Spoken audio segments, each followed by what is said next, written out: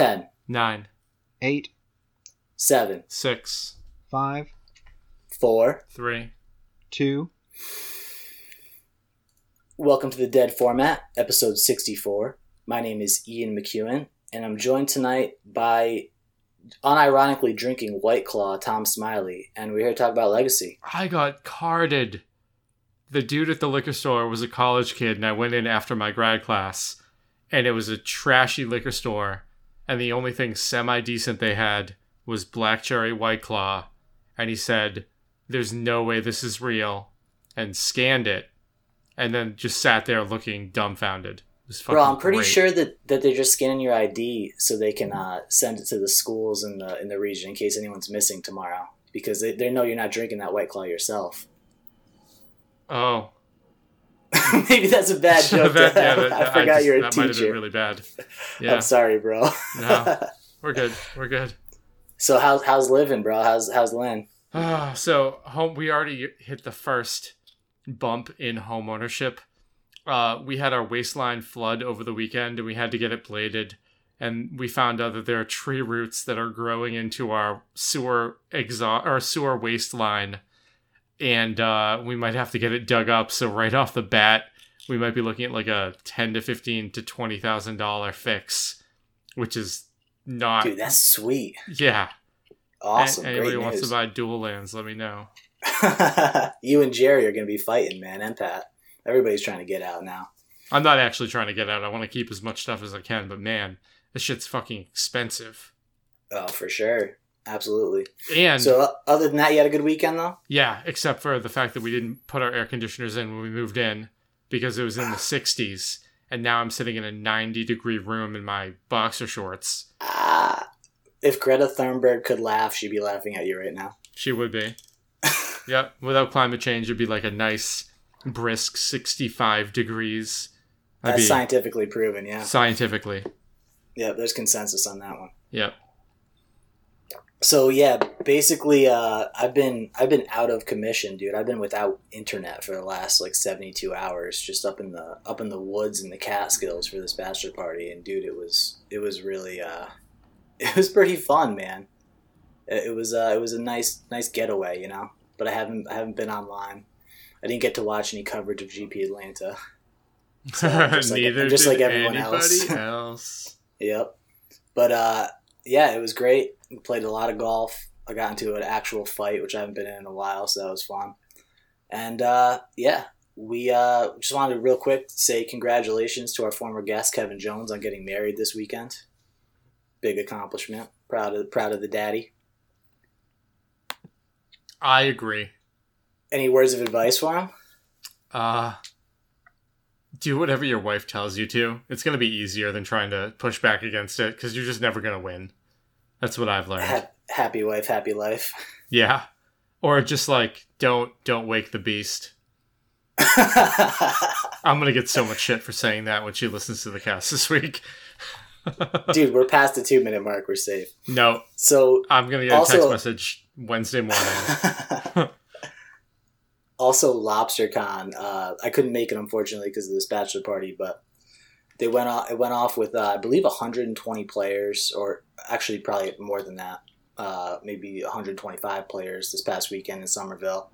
Second annual, and they raised more than twice as much, man. They raised $6,500 for Room to Grow charity, which was awesome. That's a charity that we actually got involved with this past winter, too. And it's just so awesome, man. That's just a phenomenal, like out of this world amount of money to raise, you know, like really awesome stuff. And I know our friend Dr. Rich Shea did very well at the tournament with a pretty cool brew, actually, if you want to check it out. He had Savannah Lions in his ATOG deck. But yeah, there's some cool decks. I would recommend everybody check it out and check out Room to Grow charity. Yeah, I think that the LobsterCon had more people traveling from Europe than Grand Prix Atlanta did. Bro, for real. I think you're probably right about that. Certainly from Canada, man. But anyway, we obviously didn't go to Atlanta this weekend, and no one was able to watch any coverage of it. So we brought in a ringer for this episode, man. We have on the line I didn't check the pronunciation before we started because I'm a podcasting genius. We have Jesse Inman. It's actually Jesse, but Jesse, okay. With the accent mark over the E. Obviously. It's not juicy, though. We'll see. We'll see how I do at the Pro Tour. So this is for listeners who might not know, you made the Pro Tour this past weekend. You qualified at Atlanta, correct? I did. I played in the Friday event, just trying to get some more reps with the deck, get some buys for the main event, and it just wouldn't lose on me. The deck was just too good. So the deck that you were playing was Rug Delver, and no bad cards. How long? Yeah, how long had you been playing it? This specific version of Delver, a couple months now, but I've been playing variants of Delver for years and years and years. Awesome. This is probably the best it's ever been positioned, though. I would say, at least recently.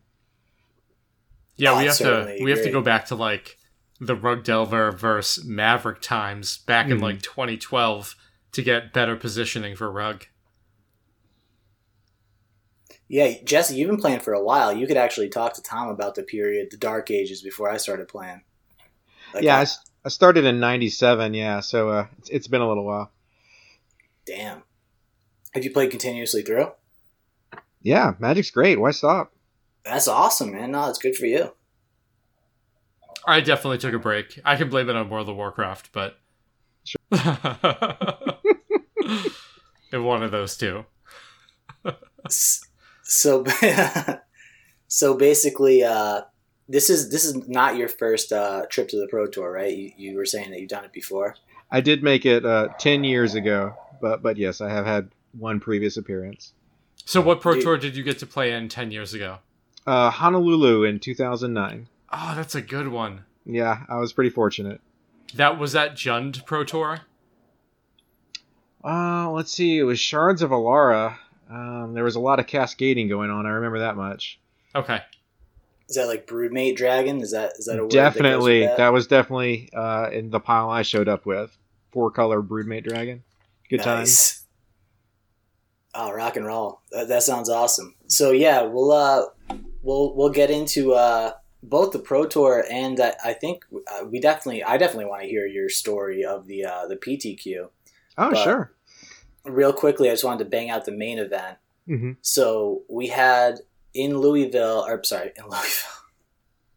We had in Atlanta 1,021 players show up, so not bad. And honestly, I was really hungover at work this morning, and I just dug into some research.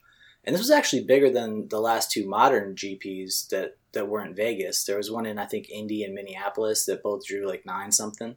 Mm-hmm. But is that still like a good turnout? It seems about the same as Niagara, which people were complaining was over a holiday weekend, and Legacy didn't have like a bigger turnout. I don't know. Yeah, I don't think it is a good turnout. I mean, we had in 2018 we had 1,600 in Seattle, and in 2017 we had 1,600 in Louisville on an awful weekend. And Atlanta's like an international hub, right, for airline traffic. And one thing I noticed when I was sort of like deep diving into the data was 980 of the players were from the U.S. So there were only 14, I believe, Canadians, 5 Japanese, and only 10 or 11 people from all of Europe. 11 if you count Great Britain. I think that the new Grand Prix structure just really disincentivizes people who are like higher ranked Magic players to travel for events. So it doesn't surprise me that there are less people traveling. There was a Grand Prix in Europe that could have played into that.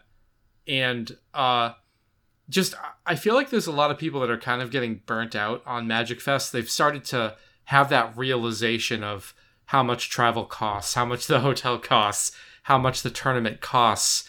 And they realize that like going to a big event like that and playing against a bunch of random people, while if you're super competitive and driven, that's great.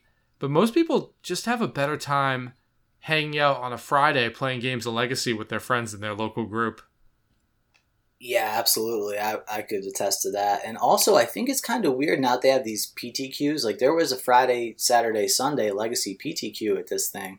And the GP kind of is just a 8x PTQ now, right? I mean, there's no point accumulation. So, yeah, you get a bigger cash prize, right? But it kind of is just like an 8-spot PTQ. Jesse, would you say that that's reasonably accurate, how you feel going to the event if there's no coverage? That was what I was there for. I mean, I didn't even really know what the prizes were. It's just, oh, this is an opportunity. Yep. Yeah, well put. I think that that's exactly how it's kind of feels now, right? It's just an enormous PTQ, which is cool. You know, it's fine. It's just not what it was. Yeah, I still think there's still more prestige to winning or top 8ing a Grand Prix. But if you look at the actual prizes and what people are incentivized to play for, it has basically turned into a giant PTQ. Yeah, it's definitely sweet to get the win, right? And congratulations to Cyrus real quick, because that's fucking phenomenal. That guy's a machine. Golly. So to have a result like that, where you look at it and you're like, man, that guy deserves it. The amount of work that he and the people who work on that deck put in, it couldn't happen to somebody that does more and works harder. And you saw a bunch of ringers in the top 32. People like Jarvis who are streaming every week. It's great to see people's time investment in the format get rewarded. Yeah, so you hear that, Bryant? You're not working hard enough. You know what? I went to the convenience store before my class today, and I got a Coke Zero, and it said, share a Coke with Bryant. And then I was like, where's Bryant? I haven't heard from him in a while. Usually he's doing something, and it's been quiet on the Bryant front. Ooh. Is this Bryant Cook y'all are talking about? Yeah. Yeah. He was there. He was in the PTQ with me. He was doing well. He actually, I saw he top 8 at a PTQ, yeah. Mm-hmm.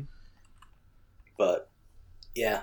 That was obviously sarcastic. We like Bryant over here. We don't like the Mets. The Mets are fucking awful, but that's we fair. like Bryant. You can't, dude, that's punching down. You can't make fun of the Mets. Come on. They're still paying Bobby Bonilla. Dude, my first baseball memory is Bobby Bonilla going to a Mets game and him hitting a home run. My first baseball game was a Mets game at Shea Stadium. Yeah, me too. Awesome. What if it was the same game, bro? And our first concert was the same too, right? 311. Well, we thought that it was the same, but mine was a few years before. Oh, right. And right. I definitely saw the Mets play in the 80s. I can't remember what year, but it was in the 80s, so it's probably not the same game. Mine could have been 89, I guess. But that just maybe is probably more like 91. But anyway, yeah, pretty wild. So, yeah, like we were saying, the attendance was pretty decent. Jesse, where'd you travel from? Just South Carolina. It wasn't too bad, like a 3-hour drive. Oh, man. That's great. Did you guys get hit by the hurricane at all? No, it dodged us, went a little bit north from us, so we were fine. You talking about the hurricane this past weekend? Oh, well, I thought you were talking about the one that was on its way to Alabama or whatever. Yeah. Tom, which one were you talking about? The big one from a few weeks ago. I don't pay attention to weather that happens in the South. Well, the only reason I know is because people's flights got canceled for this Grand Prix, right? Oh, there were people taking trains. Yeah, exactly. Yeah, people from the Legacy Pit were posting pictures of 18-hour train rides. Dude, imagine sitting on a fucking train with a bunch of Magic players for 18 hours. Maybe I shouldn't punch down on Magic players, but that's gotta be rough. Bro, I'm not gonna lie. I didn't know if there still were trains. Like, what are they doing? Are they for people that are afraid to fly, or what? $200 though. It's fucking insane. Yeah, it's better than sitting on a Funghua bus and having it light on fire halfway through Connecticut. Bro, you been on the Funghua? I've been on the Funghua. We had one time we had a fire and an overdose. It was that was a great bachelor party weekend. Bro, I'm pretty sure we were on 2 wheels at one point on a Funghua, but those motherfuckers, they do not play. All right, we're going 85 and only 85. Too many tangents about the Funghua that nobody outside of our area is going to know. We have Jesse here. Jesse, talk about your tournament. Yeah, I was super pumped to talk to somebody that ran through Rug, because really Rug was the story of this weekend. When I looked at the data from the Star City, I was like, all right, Delver's on top. It's a Star City. It kind of makes sense. Next weekend, it's going to be stuff that knocks that deck off. And it just didn't happen. It was just Rug everywhere. I'm actually not sure what the really bad matchup for it is. Like, I don't want to sound cocky. I mean, in my main event did not go as well. Like, obviously it doesn't win all the time. Obviously it did not win the whole thing. But I'm not sure. Outside of people who are specialists and really, really know their deck and have an excellent plan to execute against it, I'm not sure if it has a super obvious weakness to exploit right now. Yeah, a lot of the times when you can talk about the worst matchups of the deck, when you're like, man, I just really don't want to play the mirror, that means your deck's really, really good. It's funny you mentioned that. That's actually what my mindset was when I went into the top 8. There were a couple other Rug players, and I was like, well, I mean, I don't want to play against these people. I might be on the draw. That kind of sucks. But other than that, I don't know. So let's talk about your build. You called it No Bad Card Rug. And yeah, that was I'm not the first one to come up with that term, just to be clear. You were? I was not. I'm not trying to make Was that Lawrence or Max? I remember both of them really working on that deck. I think it was Max. I definitely read their article. Shout out to Min-Max blog. They're great. Big fan of their content. I made a little bit of tweaks for the sideboard. But yeah, the main deck is very similar. So, how many Spell Snare were you playing? Okay. So, I played 0 and that was a mistake. Okay. I think I was one trying to is think the sweet about spot. like the flex spots. Yeah. And it was like Pierce, Snare, and then the number of Hex Drinkers and True Names. And like, that was pretty much it for the wiggle room in the main deck. Well, I mean, I have the one preordained. Like, I was trying to get my sorcery count up a little bit. Some people are on the crop rotation main or side. That's one that moves around a little bit. Vapor Snag also traditionally has been in the side. I went with one main. The crop rotation or the Vapor Snag are kind of trying to solve similar issues there, and it had just tested out a little bit better for me. But those are the kind of the last slots, like whether you're on 1 or 2 Hex Drinker, that kind of thing. Dreadhorde Arcanist has been slipping in popularity. Instead of 2 or more, it's more like 0 or 1. That's been moving around a little bit. Yeah, I saw Jarvis played 1 in his top 8 list for the Grand Prix. Mm-hmm. I was on 2, but I think 1 is a little better. The person who came in second in the main event, I love their list. It looks really tight. Nice. Yes. I'm not familiar with this player, but it's Austin Blackner. Dude, what the fuck is with Channel Fireball having picture lists instead of typed out deck lists? Harder to aggregate the data. This is LobsterCon, bro. What the fuck is this shit? They're like, it's working for old school. It should work for us. Yeah. Brian Weissman's drooling. When I think of a stock list for Rug Delver right now, I would consider the main deck of this the most stock. Yeah. The 2 Spell Snare, 2 Spell Pierce split I really like. So no Arcanist? No Arcanist, and the 2/2 split between Hex Drinker and True Name. Yeah, I do. It does look really tight. I would almost cut. This is crazy because I've always liked Hex Drinker more, I feel, but I would actually probably be on 1 Hex Drinker, 1 Arcanist, just because drawing one of them each seems like the perfect scenario, you know? Yeah, they I think are it's a little more of a awkward curve in multiples. I tried for the main event, like maybe cutting a Goyf. Maybe I was overreacting to the amount of people who were bringing in Graveyard Hate.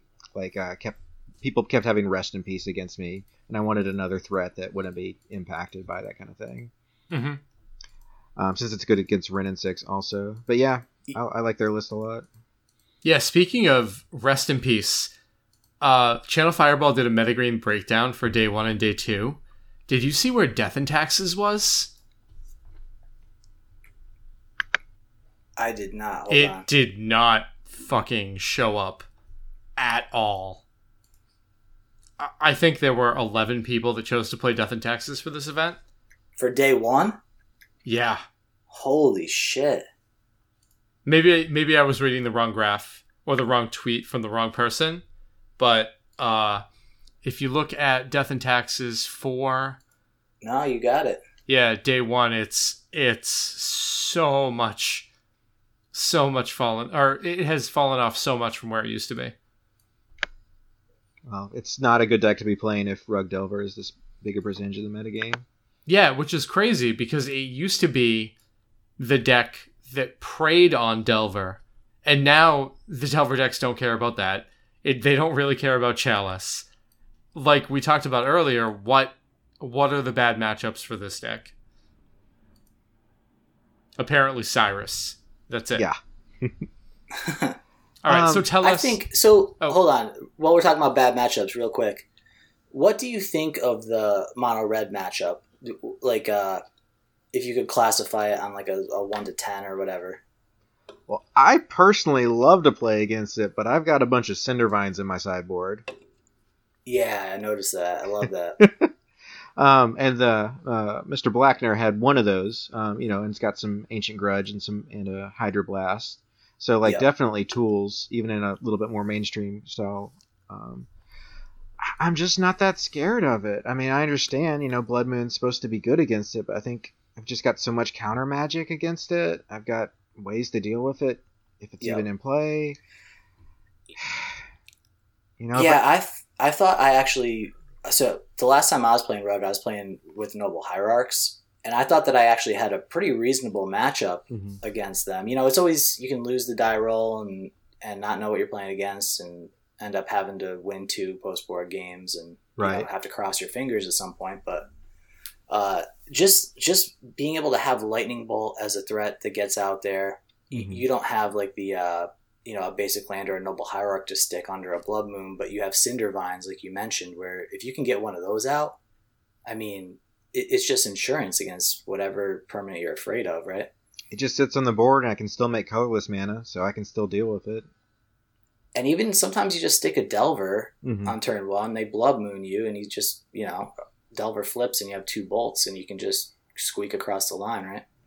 Yep, still got forces that are live that I can still cast, so...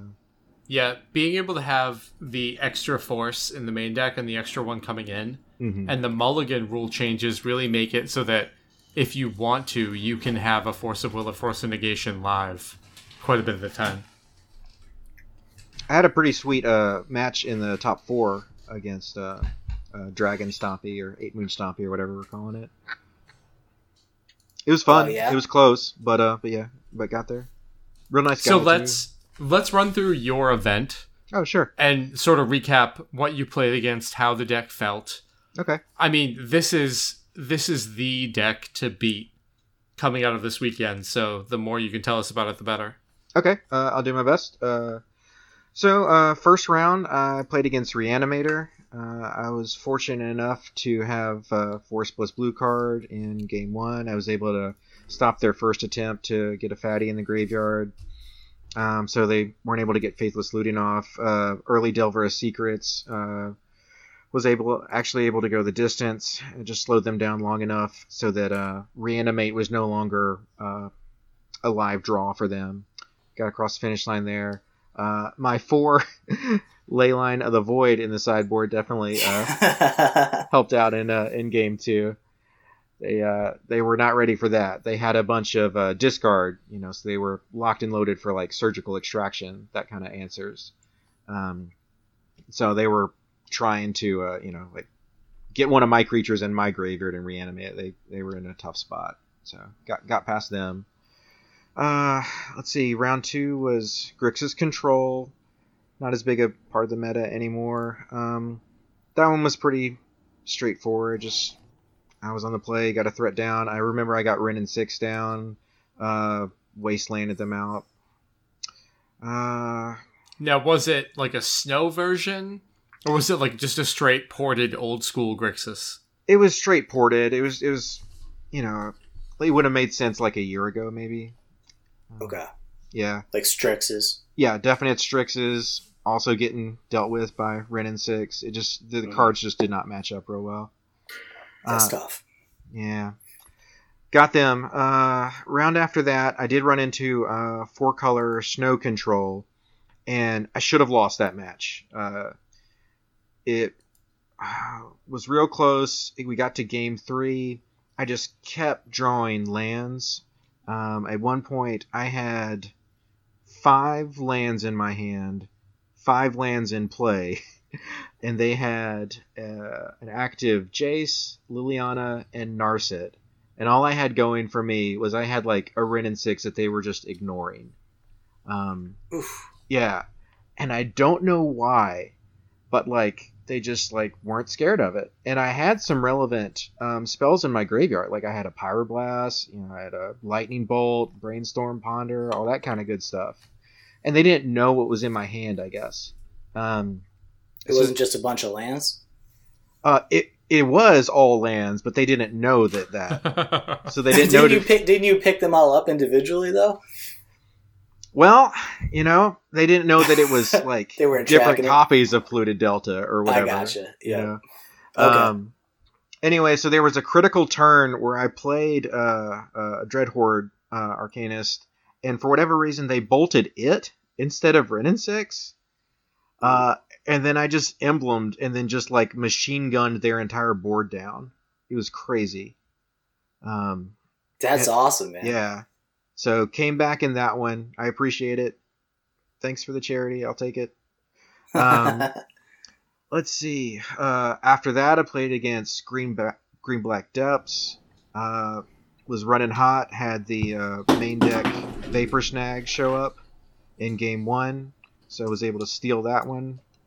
I lost game 2. They got me game 2. And game 3 was pretty sweet in that they were able to make me discard one of the Vapor Snags. So, but I had an active Dreadhorde Arcanist, and they couldn't stop that from being able to bounce their Dark Depths token. So I remember that was a sweet one. Let's see. Then I played the Mirror.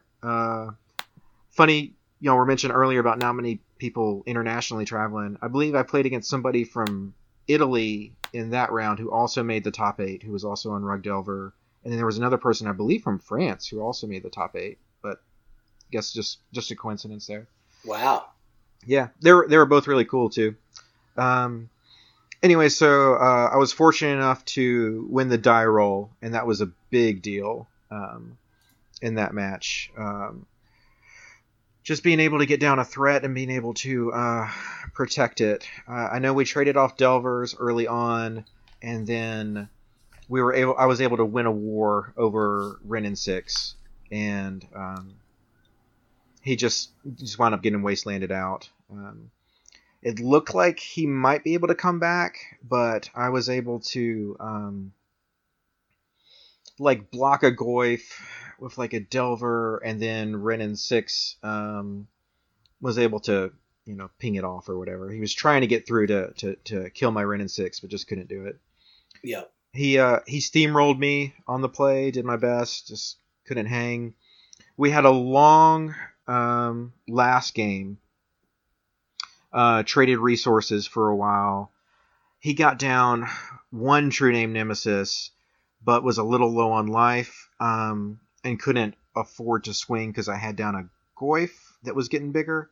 And then I was able to resolve a True Name Nemesis, and then a second True Name Nemesis, and he just couldn't catch up.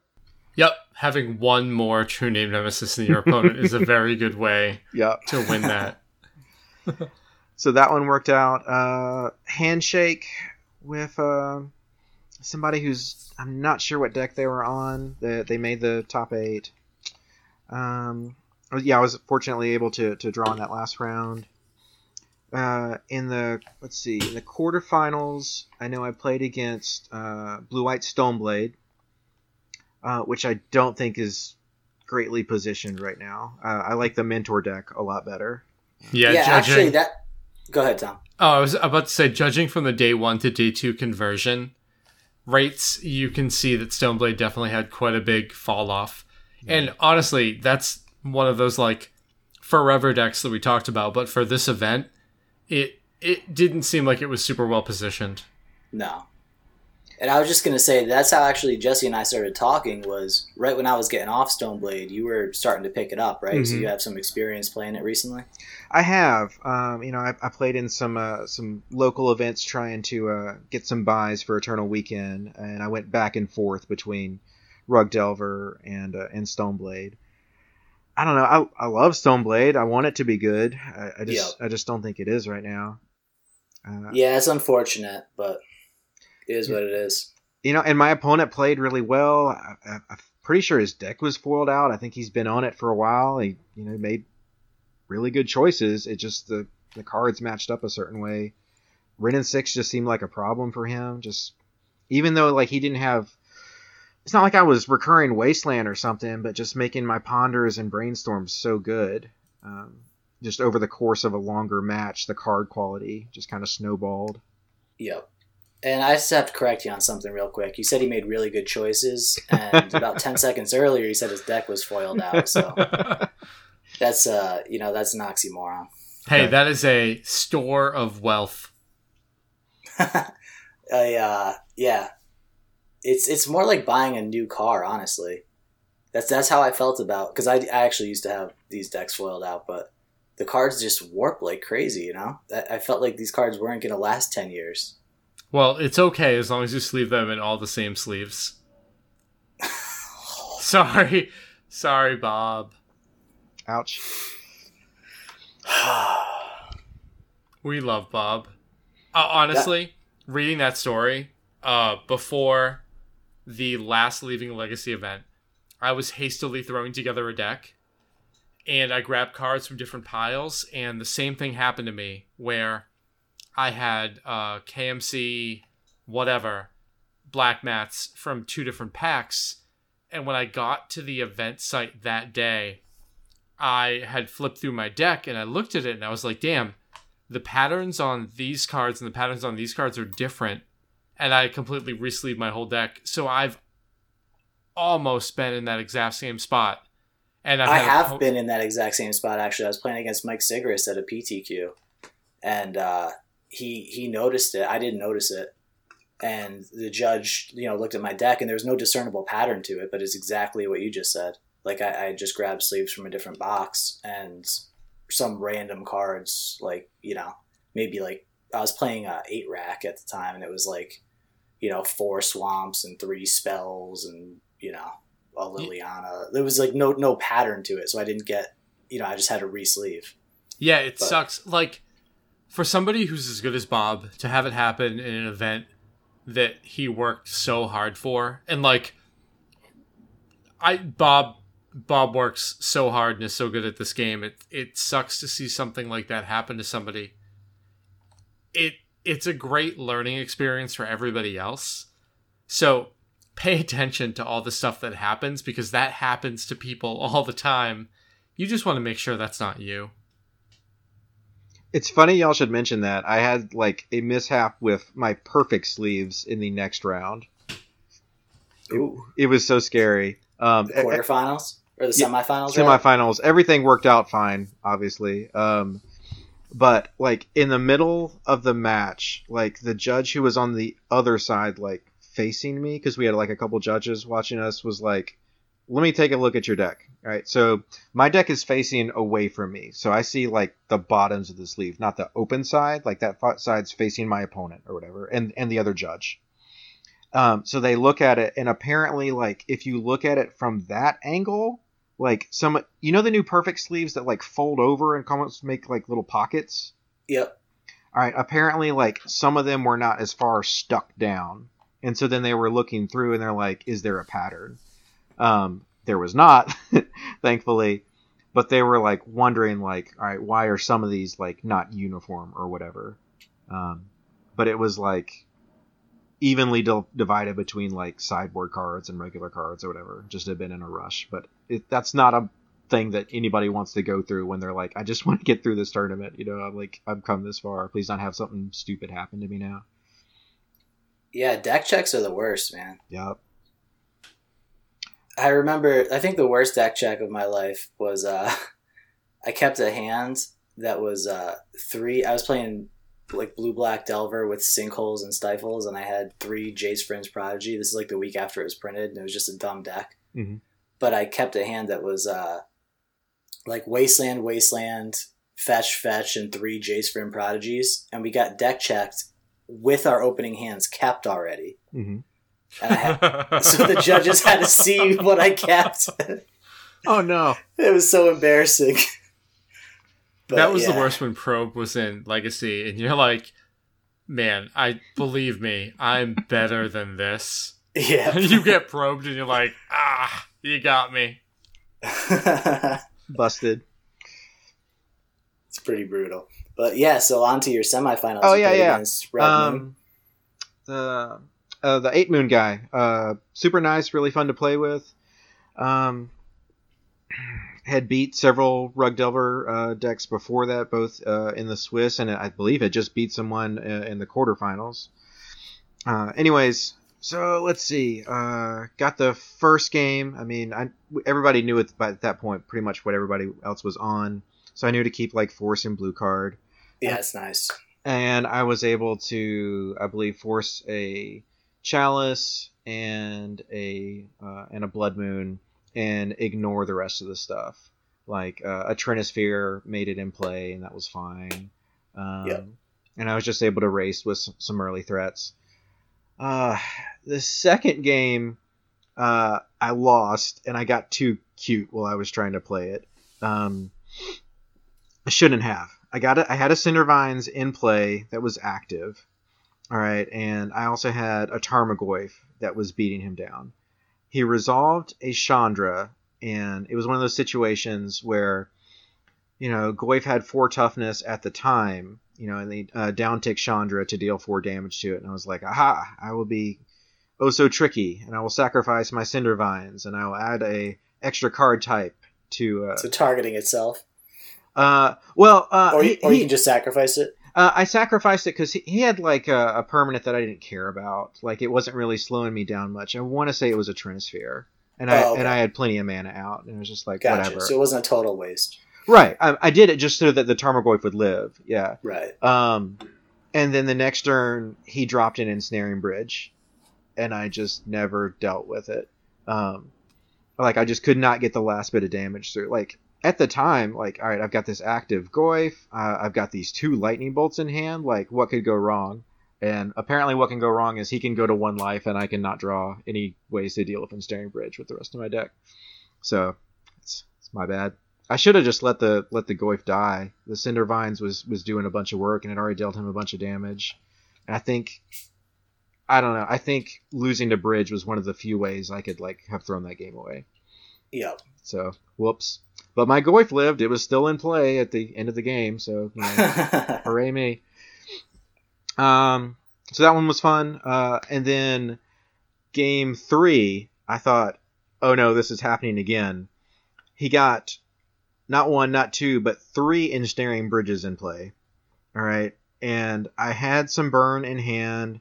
And I had infinite creatures out. Infinite is defined by, I think, maybe 6. And so if I can deal with these bridges, I can deal him lethal. And he kept going upstairs with Fiery Confluences. Yep. And so I got down really low, and there was definitely points in the game where, like, if he has some additional burn, like, I'm just dead. And he also has out Trinisphere, so even if I'm drawing answers, like, I can only deploy so many of them per turn. But long story short, I was able to get a Cindervines in play, and then rip an Ancient Grudge in time so that I could take out all 3 of them, like, right before he was able to assemble enough burn. And my creatures were able to get through, like, a turn or 2 before then. So, got there. Beautiful. Yep. Felt sweet. So did you ever see Chandra Awaken Inferno in this matchup? Because I noticed that this player had 2 of them in their sideboard. He did not ever get to resolve them. I obviously cannot stop him from resolving them. He had one in one of the games when he didn't get enough mana together. Okay. I know that it was good, and he was very happy about bringing that card. I know that it had beat like some of the mentor decks, and I think he even like got a Delver person with it earlier in the day also. Dude, that's like the dream. I didn't even think about this card's application, but I think that's probably one of the best things you could bring in against the blue-white decks. Because people who might not be familiar with it, it pluses up to 8 to make a copper tablet emblem for your opponent. So it's just straight inevitability. It's maybe like the best sulfuric vortex ever. I mean, it costs 6 mana, so that's why, but it adds up so quick. It does. So got past him, and then in the finals waiting, I was so happy for this matchup, was Dredge waiting. And I'm like, please let me have a piece of this guy. I've got my ley lines, I got my counter spells. Let's do this. Game 1 was actually pretty sweet. I got down a turn 1 Hex Drinker. I was able to force his first attempt to get dredgers in the graveyard. Yep. And he eventually, I can't keep him off of it forever, got going. But Hex Drinker had got in some early damage. Goyf had got in some early damage. And I've been drawing a lot of lands, but Hex Drinker's okay with drawing a lot of lands. So the way that one ended, he had a bunch of zombies in play that were going to, come over and eat my brains. But he was also at 6 life, and I had just enough mana to ultimate Hex Drinker and get those last couple of points in. So, yeah, buddy. Yep. So stole game 1. That was sweet. Love to see it. And then I was fortunate enough to have opening hand of Leyline plus Force plus blue card in game 2. And he knew, yeah, he knew what I had and stuff, and he molded some to, I think I had like a Nature's Claim or something, but I was able to protect it. And then it just took him way too long to try and find additional answers to it. So that was that. Yep. Yeah, was he playing Force of Vigor? I didn't actually look at this list. I'm not sure. I know he targeted it with a Nature's Claim. I'm not sure if he had additional ways to deal with them. No, it looks like he does not. I've been seeing that pop up a lot, though. Actually, not even remotely close to how much it is in Vintage, but I have seen Force of Vigor showing up. But this looks like this player was just on Nature's Claim. He did well that weekend too. I think he maybe got another top 8 later. If it's the same person. Oh, awesome! Yeah, he was very good. Well, Dredge decks, Manaless, LED, and Hogak variants all seem to do pretty well. I didn't really look at the day 1 metagame statistics and compare that to what we saw, but pretty much every top 8 and top 32 I've looked at has had a couple of those sprinkled around. I think graveyard decks. I apologize. I know Topher had stated that one of the reasons why I started to play that deck was this matchup against Delver. So maybe that is the deck to look at to try to fight against the rug versions. That's the GAC deck or Dredge? The GAC. Okay. Yeah, he played Zombardment GAC, right? At the last LAL. Yes. Yeah, I think any graveyard deck that's not that scared of surgical is pretty good right now. Yeah, for sure. And yeah, I could definitely see that. And that Tariq Patel deck, like, did we really talk about it last week? I don't remember, Tom, but I think you said that you wouldn't be surprised to see it show up in the top 8. And was that the Naya Lightsaber Loam deck? No. It's the Vengevine GAC deck. Oh no, I think I called one of those being in the top 8 because That's what I'm saying. Yeah, but it's literally the same dude with the same deck. Good for them. Yeah, it's pretty wild. And in the SCG top 8, like, they have those little like blurbs. They were like, "Why'd you play this deck?" And he was just like, "I broke it." And when you top 8 in SCG and then next weekend you top 8 at Grand Prix, I guess it's fair to say he's probably doing something right? Probably. I don't know who else picked this deck up, but there probably must have been more people than just him. But obviously, if you look at the day 1 representation of the Hogak Vine deck, it's way down the list. Yeah. I didn't actually see it on there. It's grouped in with other, for sure. Oh. Yeah. That's why I missed it.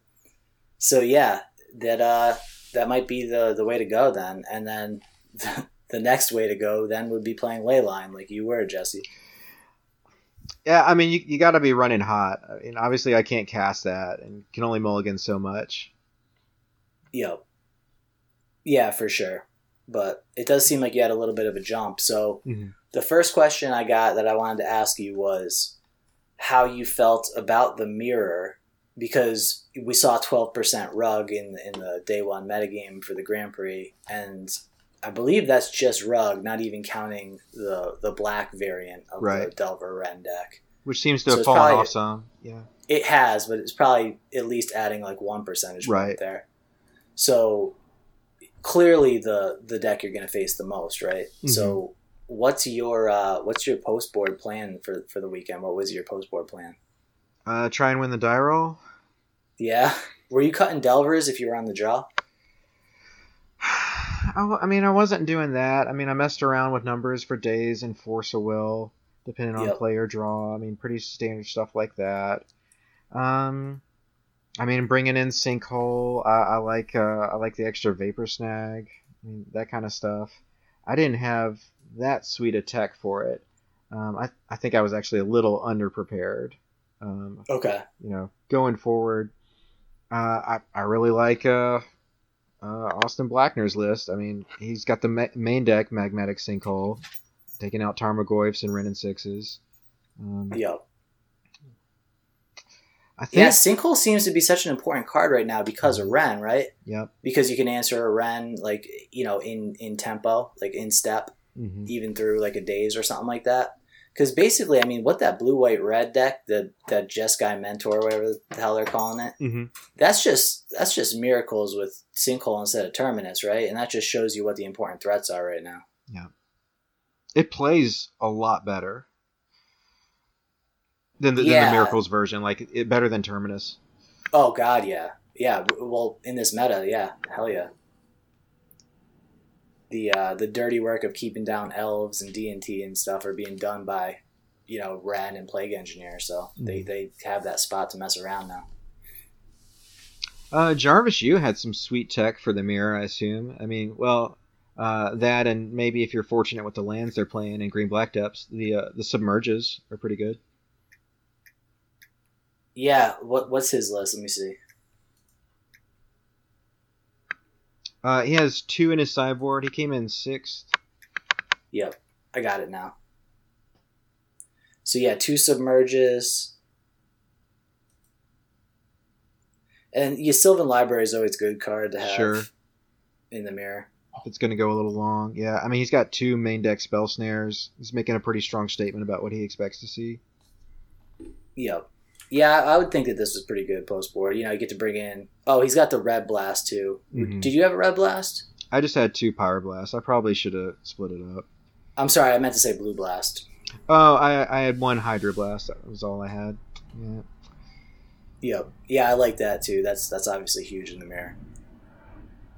Yeah, that's the only cards I could come up with, really, for, you know, ways to play it. And potentially... You know, the Delvers, on the draw, the Delvers are super vulnerable, but it feels like if they can stick a Ren and last through a turn, it's like it doesn't matter either way, right? It's like even if you do cut your Delvers, like what are you possibly going to bring in that is a threat? Like you don't have Gurmag Angler, right? Like you don't have that option in the sideboard that would potentially be able to get under days, get over Ren, and sort of stay around Lightning Bolt and stabilize you there.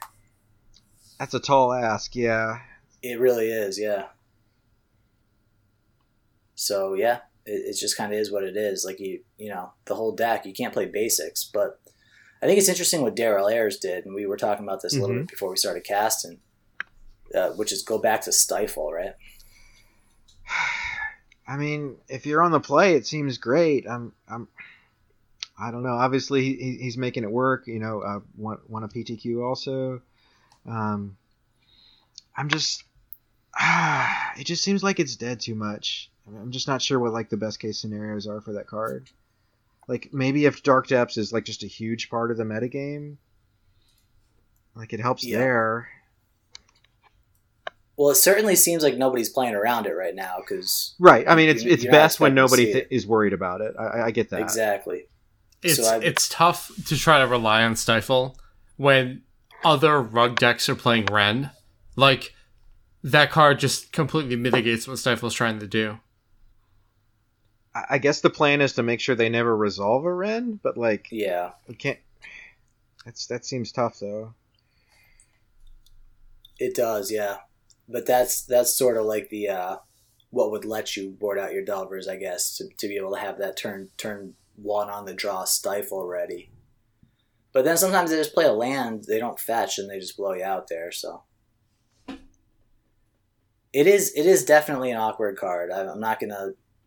I've never played 4 Stifle. I've always played 2 or 3 because it just feels so miserable sometimes when you have 2 of them and they are unintentionally playing around it perfectly. I gave it a shot a couple times. I got to the point where I was just excited if I could pitch it to Force of Will. Yeah, exactly. Been there.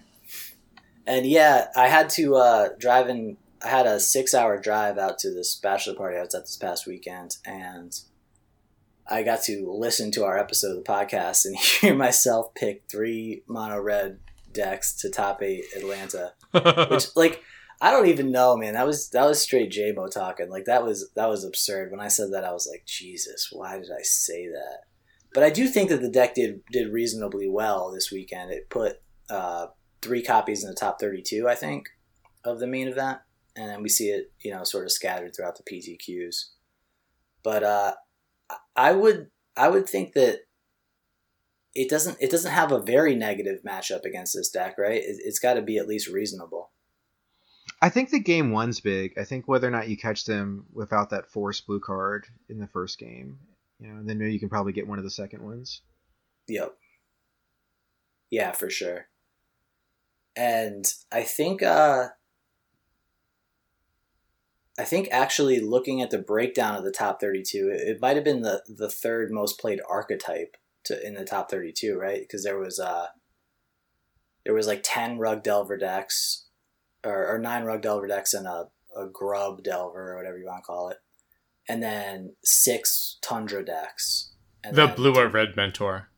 Yeah, 5 of those and one Miracles, yeah. Yeah, so you're right. There were 3 3 mono red moon decks in top 32. So just change your 8 to 32. Yep. Very reasonable. Yeah, that was pretty brutal to listen to that. But yeah, I think that the big surprise from what we expected last week to what we saw here was just kind of the lack of depth, right? So the Nyalome and obviously the green-black depth deck were present, not as much as we thought.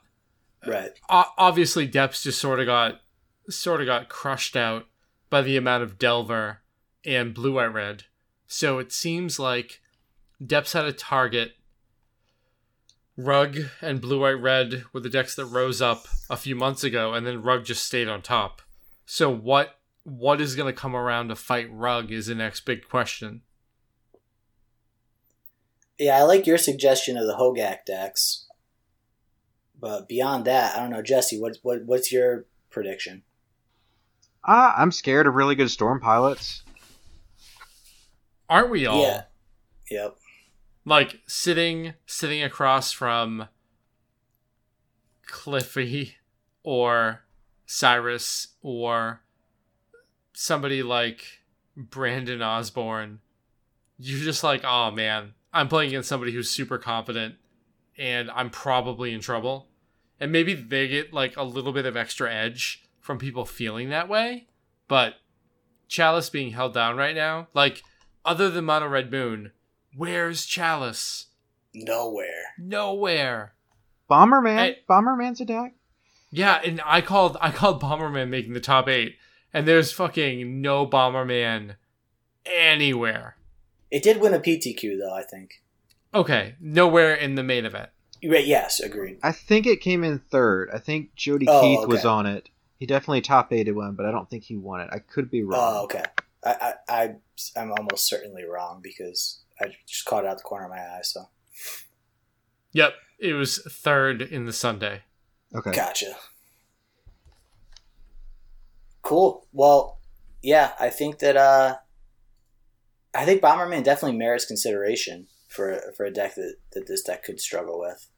But it seems like all these decks that we're talking about, with the exception of the Hogak deck, you just potentially end up with like maybe another Force of Negation in the main deck, and you can kind of really square up those matchups. Like you're playing a cantrip, very efficient deck, so tweaking the flex slots, you really get a lot of play out of that, right? Like you're going to see your cards pretty often. Having knowledge of what you're playing against is obviously a big thing, because if you're just going in blind, you can get punked by mono red or any other Chalice deck pretty easily. But I think Rug Delver, to not be successful, it needs to have problems that it doesn't have enough sideboard slots for. Like, it needs to be pulled in enough different directions, like Storm and Graveyard decks and Bomberman and something else, then maybe it gets knocked down a peg. I'm just not sure that that's where we're at right now. Yeah, sounds about right. Because I mean, what do you have to devote to stuff like Elves or Death and Taxes right now? Nothing, right? Yeah, main deck's got it. Yep. So yeah, that's kind of weird. You're not really getting pulled in that many directions. You're right. It's too bad there's no such thing as a good card for the mirror, or else you could really devote some space to that. Well, I think the next evolution is for the Rug Delvers to try to like inbreed, fight against the mirror, and then lose percentage points to everything else as they're trying to do that. Because you really want to be the Rug Delver deck to win the mirror. Mm-hmm. So we'll see how that goes. I think that's totally right. I think that's what's going to happen. I just don't know what those cards are yet, but it'll happen at some point. Maybe we need some Mind Harnesses. There we go. I fucking told you about that card. Card gives me nightmares. Mind Harness your Hex Drinker. Yeah, your Goyf. Let's do it. Yeah, why not? I'm on board. I'm going to buy some foil Mind Harnesses right now. I don't think they have foil versions. It's that old. Jesus Christ, what's this? What set is this from? Mirage or something? From Scales. Yeah, Mirage. Oh, okay. So, yeah, next week I think we're going to talk about the Throne of Eldraine spoilers, right? Because I'm actually just looking at this card, this Mystic Sanctuary, or whatever it's called. Are we going to have another wager going? Because you're O for whatever. And, like, growing up, my brother, my closest younger brother and I would have bets where we'd, like, bet each other $1 million and then just go double or nothing. And there was one time we were watching TV on a Saturday, and there was a baseball game playing that was a replay from the night before, but my brother didn't know it. So I started calling things that were going to happen in the game, and I ran up like a $20 million tab on him. So I just want to let you know that we've been going double or nothing, and like, you owe me $17 million. So, okay. Yeah, we need to work out the new wager for this set. But I guess it's double or nothing then. Yeah, double or nothing. 34 million or 0. All right. So yeah, have you been looking at those spoilers? You've been following it? I've been following it, but not in terms of legacy. I've only seen a few cards that I thought would really impact the format. That island, 100% is one of them. But most of the cards I really appreciate for flavor and limited purposes. But we'll do a full legacy set breakdown when we get on next week. Yeah, to be totally honest, I think it was Ari was talking about like this set being like one step below like Urza block in terms of like broken cards, and I was like, what the hell is he seeing that I'm not seeing here? Because when I thought that the adventures pitched to Force of Will and then you could still cast the creature part, I was super excited, but that's not true. No, you need to exile them kind of with like not a counter, but in a separate pile that you cast the adventure. Yeah. It's strange that you can have your exile pile divided into multiple regions that do different things. So it's strange. And I think that he was probably talking about effect on standard, not it could be the eternal formats, because there's no way that this set is as impactful to older formats as Urza's block was. Like, literally 0% chance. Yeah, no, agreed. But he did say a step below. But yeah, I know what you're saying. Very fucking big step. All right, so Jesse, thank you for coming on. That was awesome. Do you have any people you want to give a shout out to? People you traveled with? Anything you want to say before we get out of here? Yeah, one, thanks for having me on. I had a wonderful time. I appreciate it. Real quick, when Jesse was going to come on, he said, I'm kind of a nobody, but I'd love to come on. And if you're a nobody, bro, I'm a fucking zygote. I'm an amoeba or some shit, because you've had some results in the past, bro. We haven't done shit. We're still, people listen to our podcast and like, who the fuck are we? Man, putting out weekly content's hard. Y'all should be proud. I'm definitely not proud of my life decisions sitting here in my fucking underwear in a 90-degree room drinking fucking White Claw, but I appreciate it. Bro, you're leading a raid and podcasting at once. That's pretty impressive. I'm not. I'm 41. I'll update everybody as the progress happens. Oh, your character. I thought you meant your age. All right, go ahead, Jesse. I thought he had just revealed finally the mysterious age. Me too, bro. I really thought he did. Wow. It was my actual character. Just real quick, I'd like to shout out to Ryan Marcella. He helped me a ton with testing, and he also day 2'd his first Grand Prix, so I'm real proud of him. Really? You're friends with that dude? Do you know him? I'm just fucking with you. Wait, who he is? Sorry, I felt like I had to bring it up. Wow. I'm sure he's awesome. I just wanted the listeners to be like, wait, what's gonna happen? Fucking nothing. Oh man. So your was that your car? We actually had to drive separately because of stupid work stuff, but definitely playtest partner and room together. Awesome. Yeah, congratulations to both of you then. So wait, you're qualified for the Pro Tour in February, is that correct? Yes, sir. Yeah, so I'm looking forward to it. If you really do, want to talk draft, whatever set it is that you end up playing at the Pro Tour in February. I think it's Return to Theros. Yeah, I'll take all the help I can get. Yeah, Ian will be 200 drafts deep by the time the Pro Tour happens. Well, if I have the trophy leader on my side, how can I go wrong? Honestly, though, I didn't like the first Theros, so hopefully this one's better. Yeah, I wasn't the hugest fan. It seemed like it was just devotion decks, basically, but I don't know. Yeah, maybe this one will be different. Well, for limited, it was great. I top-aided a Sunday, so the Super Sunday series, and my only limited Grand Prix in that block. I loved it. Okay. Yeah. Wow. Anyway. So yeah, if people want to reach out to you, Jesse, how could they do that? Unsuccessfully.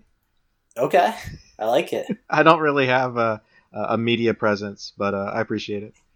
All right. So Tom, if people want to get in touch with you because they're looking for your recommendations on the best White Claw flavor, how could they do that? Black cherry, just right here. You don't have to get in touch with me. But if you want to talk about other things other than Black Cherry White Claw, you can talk to me at tsmileymtg on Twitter, and the cast at deadformatcast. And you can email the cast at deadformat.com. Sorry, at deadformat@gmail.com. Deadformatcast@gmail.com. It doesn't fucking matter. It's all the same person. Just, you can send me a Facebook message, and literally all of our media outlets are going to go to me because Anne lives in the fucking woods most of the time. Bro, I can't help it. I'm just an outdoor boy now. Now, if people want to get in touch with you to talk shit about the Jets... Oh, God, the Jets. The Jets. I'm so glad I missed that game. I didn't see 1 second of that game because I didn't have any connection to reality at that point. But Ian18125 on Twitter, deadformatcast@gmail.com. I think that's all the stuff that we usually say at the end of the cast. So that might be a wrap. Jesse, do you want to sing the theme music? I'll politely decline. Thanks, though. Oh. All right, that's a wrap.